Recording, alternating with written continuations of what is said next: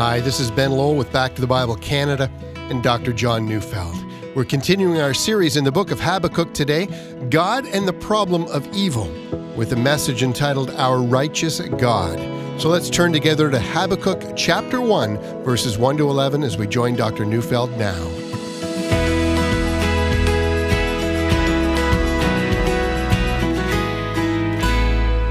I want you to imagine Abraham of old standing on the precipice of a cliff overlooking the land south of the Dead Sea. It's beautiful, well-watered. In fact, the Bible says at that time it looked like the garden of the Lord. And as Abraham and God are gazing at the beauty of that sight, they look at the twin cities of Sodom and Gomorrah. And God says, I'm going to wipe all of that out. I'm going to scorch those two cities so that the place will look like the surface of the moon. And when I'm done, that place will be the lowest place on the face of the earth. And I'm going to kill everyone who lives there. And Abraham is startled, and he wonders if there's any good and righteous people living there. And then he says, and I'm reading Genesis 18, verse 25, shall not the judge of all the earth do what is just? That's quite a thing to say. Who would question the justice of God? Does God actually kill people at random, not acting within the strict bounds of justice? Shall sinful mortals who are sinful call God to justice? See, I remember years ago a family taking their children out of Sunday school, for they were enraged at what was being taught there. Well, what was being taught? The children were learning about Noah's Ark, and God saying that he was going to send a flood upon the earth. And unlike many of us who never think deeply about what we read, this non-Christian family understood it instantly. They said, we don't want our children to learn about a God who would drown the whole world in a flood. But let's think about that for a moment. Perhaps everyone listening to my voice has thought about this. If God controls all things, then what is to be said about all the injustice in this world and all the suffering? And does God actually punish human beings in his wrath? Is anger or wrath an essential attribute of God? For a great many people, especially for those in the universalist camp, the thought of an angry God is absolutely unacceptable. I mean, for them, the alternative, that is, a God who isn't all-powerful, well, that is acceptable. The idea of a God who is incapable of stopping all evil is an acceptable idea for them, as long as their God is inclusive and accepting of all. I mean, the main reason for this is because, at least so we tell ourselves, we as a society have become more inclusive, and as a result, we have become a better world. And so doesn't it make sense to think of God as the sum total of our highest ideals? But think about this.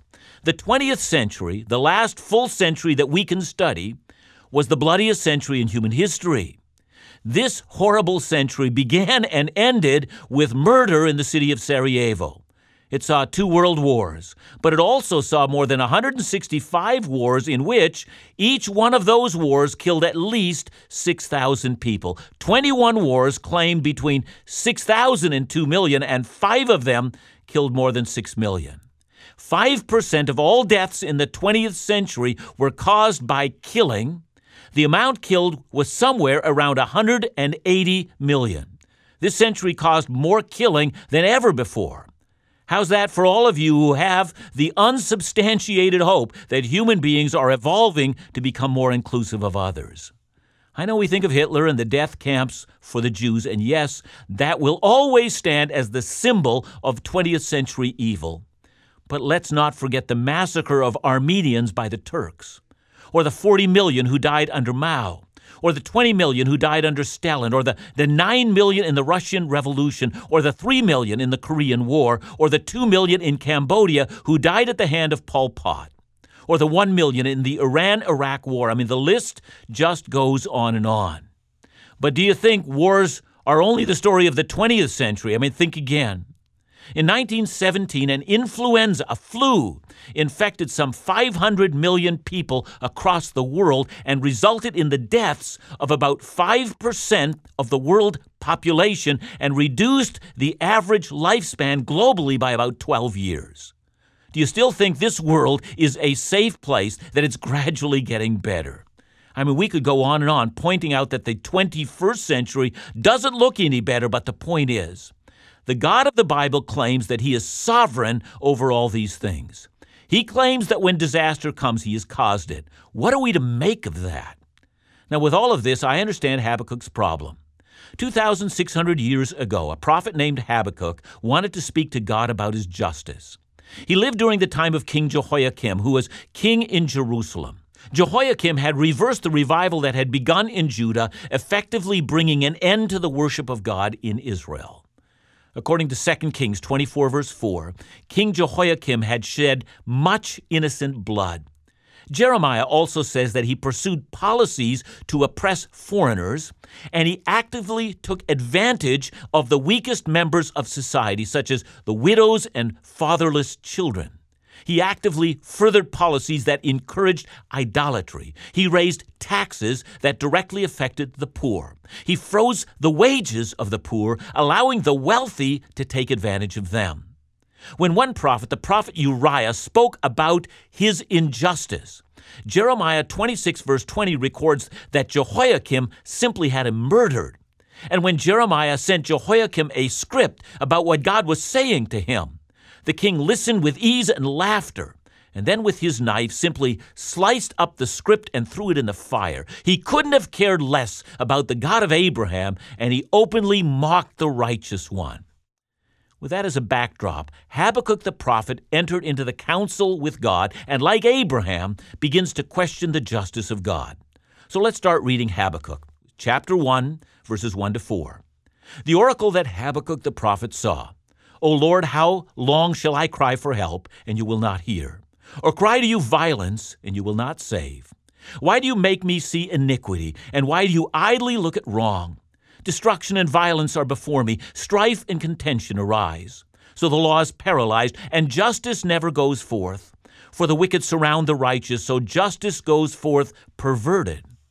And before we apply any of this stuff, let's take a close look at what has been called Habakkuk's lament. Now, first of all, look again at verse 2. The words "how long" are common words in the Bible. They're used some 65 times in the Old Testament. For instance, listen to David, Psalm 13, verses 1 to 2. How long, O Lord, will you forget me forever? How long will you hide your face from me? How long must I take counsel in my soul and have sorrow in my heart all the day? How long shall my enemy be exalted over me? See, I want you to see that all of those how longs are expressing anguish.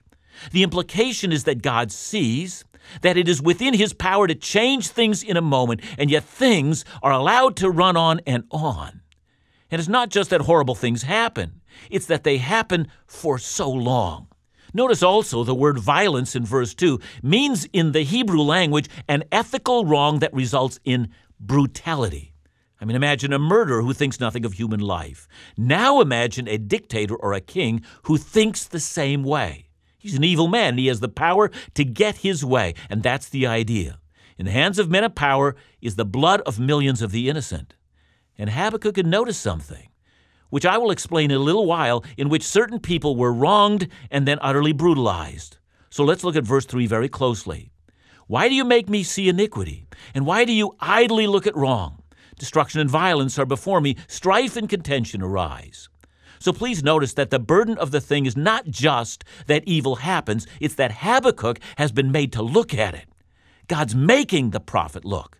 See, unlike so many of us who blithely go through life ignoring the cries of the suffering, and we're happy because our bills are paid and our stomachs are full and all of our internal organs are functioning well, so many of us, because we've closed our eyes to the cries of millions, think immediately everything's fine. See, I'm reminded of a letter that I received from a woman, and this was immediately after the Twin Towers went down because of the terrorist attacks in New York City. And she wrote, and I'll always remember this, she said, I don't know if I can believe in God if he allows this kind of a thing to happen. I was taken aback when I read that.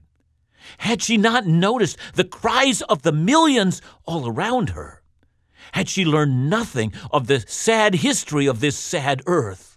Were her eyes and ears closed until 9/11 happened? Well, sadly, it seems so. But don't look down at her.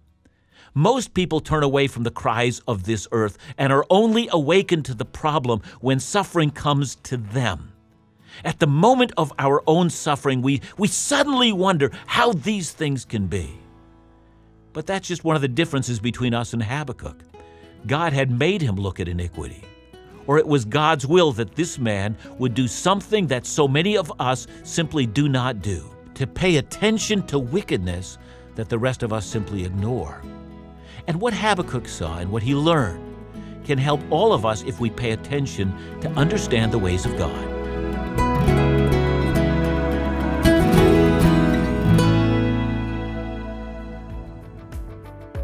It doesn't matter where you live.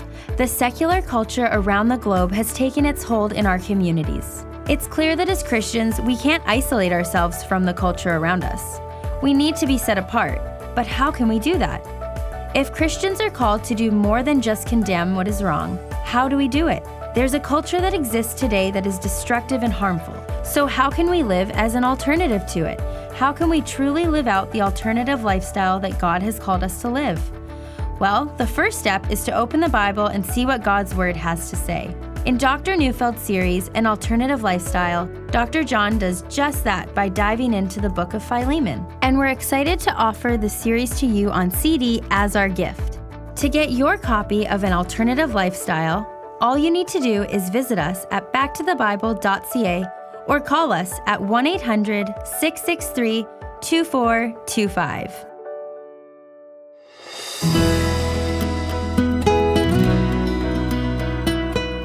Habakkuk complained that God had made him look at iniquity, and at least, so it seemed to him, God was idly looking at the same thing and doing nothing. Now, of course, in this he was wrong. God never idly does nothing, but that's what it seemed like. Now, if you look closely at verse 3, you'll see that there are three sets of words. First, notice the words iniquity and wrong. These words speak of perverted justice and social oppression. It means that the laws of his country were so designed not for justice, but to keep the rich rich and the powerful powerful. Secondly, notice the words destruction and violence. It refers to oppression of some members of society. Certain people were the target of the rich and the powerful. And finally, the words strife and contention. Now, in the Hebrew, these are legal words, meaning that there were lawsuits in abundance. More than one Bible student has reconstructed what Habakkuk is talking about. He's describing a situation where it was common for the powerful members of Jewish society to sue weaker members on trumped-up charges, and where judges were corrupt and could easily be bought off. So through a lawsuit, even a frivolous one, you could rob the poor and the needy of all that they had. Now to verse 4. So the law is paralyzed and justice never goes forth, for the wicked surround the righteous, so justice goes forth perverted. I think Habakkuk is saying that the Mosaic law was paralyzed. It's not just that Israel had laws. I mean, all countries do. Israel was the only country that had a law that came from Mount Sinai. They were to be an example to the human race. Solomon had dreamt about a day when the nations of the earth would travel to Jerusalem to inquire of God at the temple and would learn from Israel's laws. And so, what a sad state of affairs. God's intention for the human race was being trampled on. No one would travel to Jerusalem to learn about the great God of Israel because the people of Israel were trampling on the law themselves. That's why Habakkuk complained before God. Remember, he knows God is sovereign. Psalm 115 verse 3 says, "Our God is in the heavens. He does all that he pleases." So if that's true, Habakkuk offers God a complaint. Indeed, as we continue to read this little book, we will see that as God answers Habakkuk's complaint, it follows with a second complaint, and then again God's answer, and ultimately when God answers Habakkuk, his eyes are suddenly open and begins to worship. And so today, as I seek to come to terms with Habakkuk's first complaint, please don't think that this book is only about injustice and that there are no answers. Indeed, there are answers. You see, in our day, it has become very popular to cast aspersions at God and never listen to the answers. God is not apologizing for his governance of this world. See, the real problem for so many of us is that we simply will not hear what God is doing. And because we have not seen what God is doing, all we do is continue to complain. But we are getting to God's answers, and before we do, let's make sure we understand Habakkuk's complaint.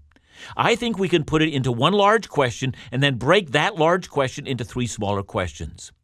The big question is a simple one. Why doesn't God do something? Why does it seem to so many of us that he idly looks on as evil seems to have its day?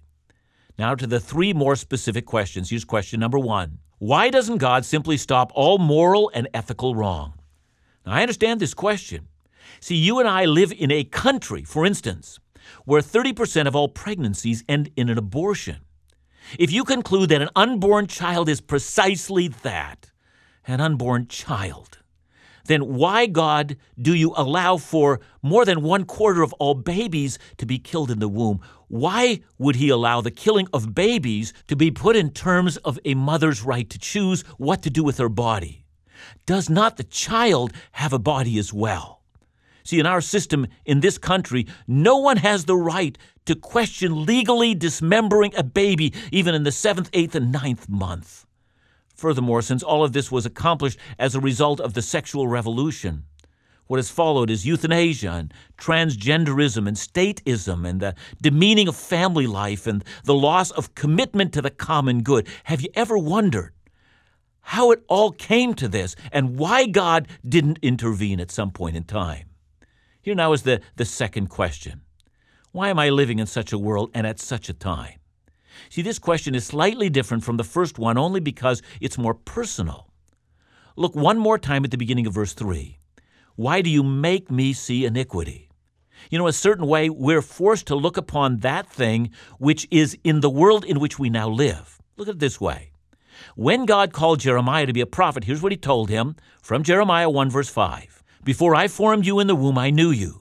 And before you were born, I consecrated you. I appointed you as a prophet to the nations.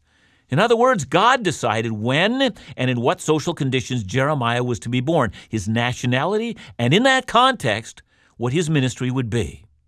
Okay, does that relate to Habakkuk? Yeah, it does, because he, like Jeremiah, is also a prophet. Okay, but does that relate to us? Well, consider Acts 17:26. There the Apostle Paul says, from one man he made every nation of men, that they should inhabit the whole earth, and he determined the times set for them and the exact places where they should live. I suppose what I'm saying is that if God determines from eternity where and when people shall live, that is, the social context of their lives and the experiences that arise out of that, and as we've seen, if God also, for us as believers, assigns ministries to people from before time, then it's obvious then, isn't it, that the time you live is the time that God has, in his infinite foreknowledge, determined for you. So Habakkuk's question is legitimate. Why do you make me see this? It's personal. It's filled with anguish.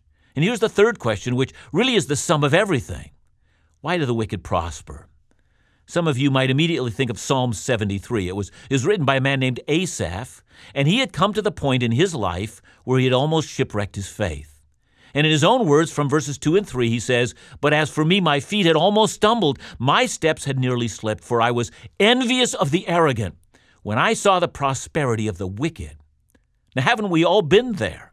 Why is it that many unrighteous people seem to go on and they live long lives and are untroubled by the thought of God or his demands for righteousness? Yeah, I know, Hitler died in midstream, but Stalin lived to be 75, and Mao to 83, and Pol Pot saw 70, and Idi Amin to 80, and Suharto of Indonesia, who probably was responsible for 2 million deaths, died himself at 87. Long lives are given to men who cut short the lives of millions and millions of people. Why? Why do the wicked prosper, Habakkuk asks, as he sees the poor suffering and the powerful nobles under Jehoiakim prospering and they're at ease. Now, the wonderful thing about Habakkuk is that the book doesn't end by just asking questions, but by answering them. God himself speaks to the prophet, and we're going to have to listen to the answer most carefully and then ponder what we've heard. And that's why I'm going through this book so very slowly. I want us to both hear the questions, but I also want us to hear the answers. Perhaps you're one of those who think that the questions that I've just posed, why do the wicked prosper, and why is justice trampled in the streets, and why does it appear as if nothing is being done? I mean, perhaps you're one of those who think that simply posing those questions is enough. You've already made up your mind that there can be no answer to those questions, and so you shut your mind and your ears to the voice of God. And if that's you, Perhaps you need to hear yourself. What if listening to the voice of God is the great moral imperative that every human being has? Or to put it another way, what if there is no greater sin than to close our ears and not listen to God or to take God lightly? And if that's true, let's ask the questions again. Why has God allowed you in your arrogance to question His justice? Why has He not cut you down years ago? Perhaps, just perhaps, you need to marvel at the mercy of God in your case, and that might just lead you to the cross, where mercy is found. But having stated matters in this way, that still doesn't end the need to hear and answer why the wicked prosper. But it does put us in a place where we are morally required to hear what God will say in His answer. And that's why we're studying this book. And that's why this book should be required reading for all Christians. But let's end in prayer. Heavenly Father, we've got questions, sure enough. And some of us are even bitter in our questions. But Heavenly Father, open our hearts so that when this book begins to answer those very questions that we're asking, that we might say to you, "Speak, Lord, for your servant hears." For we believe and know that answers come from God and that you are wholly righteous. In Jesus' name we pray. Amen.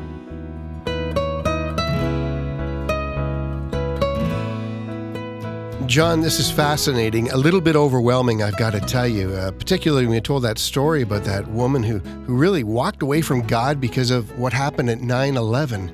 But what you're telling us is at some time we have to face evil, or how can God work in our lives the way He would want us to? Yeah, I think, you and I, as we were talking in the break, we're talking about the fact that sometimes we're just overwhelmed. I mean, if you listen to the news media and everything that's happening in the world, and so just to survive, I mean, we sometimes have to shut off all this stuff. And I think we do. I mean, we can't become so overwhelmed by it that we can't function.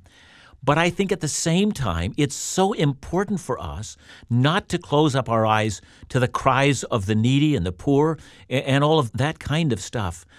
Because if we do, we'll just become self-satisfied in our own situation, and that when the day of trouble comes to us, I mean, we'll act surprised as if, how could this happen? Not recognizing that this is the nature of the world in which we live. So at some point in time, we need to look. Thanks so much, John. Back to the Bible Canada, leading you forward in your walk with Jesus every day.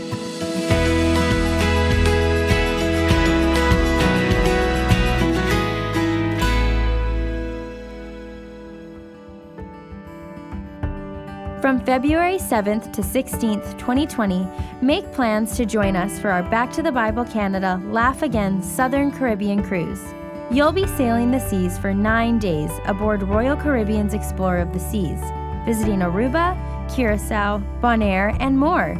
You'll be joining Back to the Bible Canada's Dr. John Neufeld, Laugh Again's Phil Callaway, and now confirmed special friends and musicians Shane and Angela Weeb. I guarantee you'll be spiritually enriched and challenged, you'll laugh and be encouraged, and you'll enjoy great fellowship and refreshment. Come on your own or with family and friends as you enjoy incredible ports of call, everything the ship has to offer, and a week of ministry designed specifically for the occasion. Check it all out at backtothebible.ca, laughagain.ca, or call 1-800-663-2425. We can't wait to set sail with you.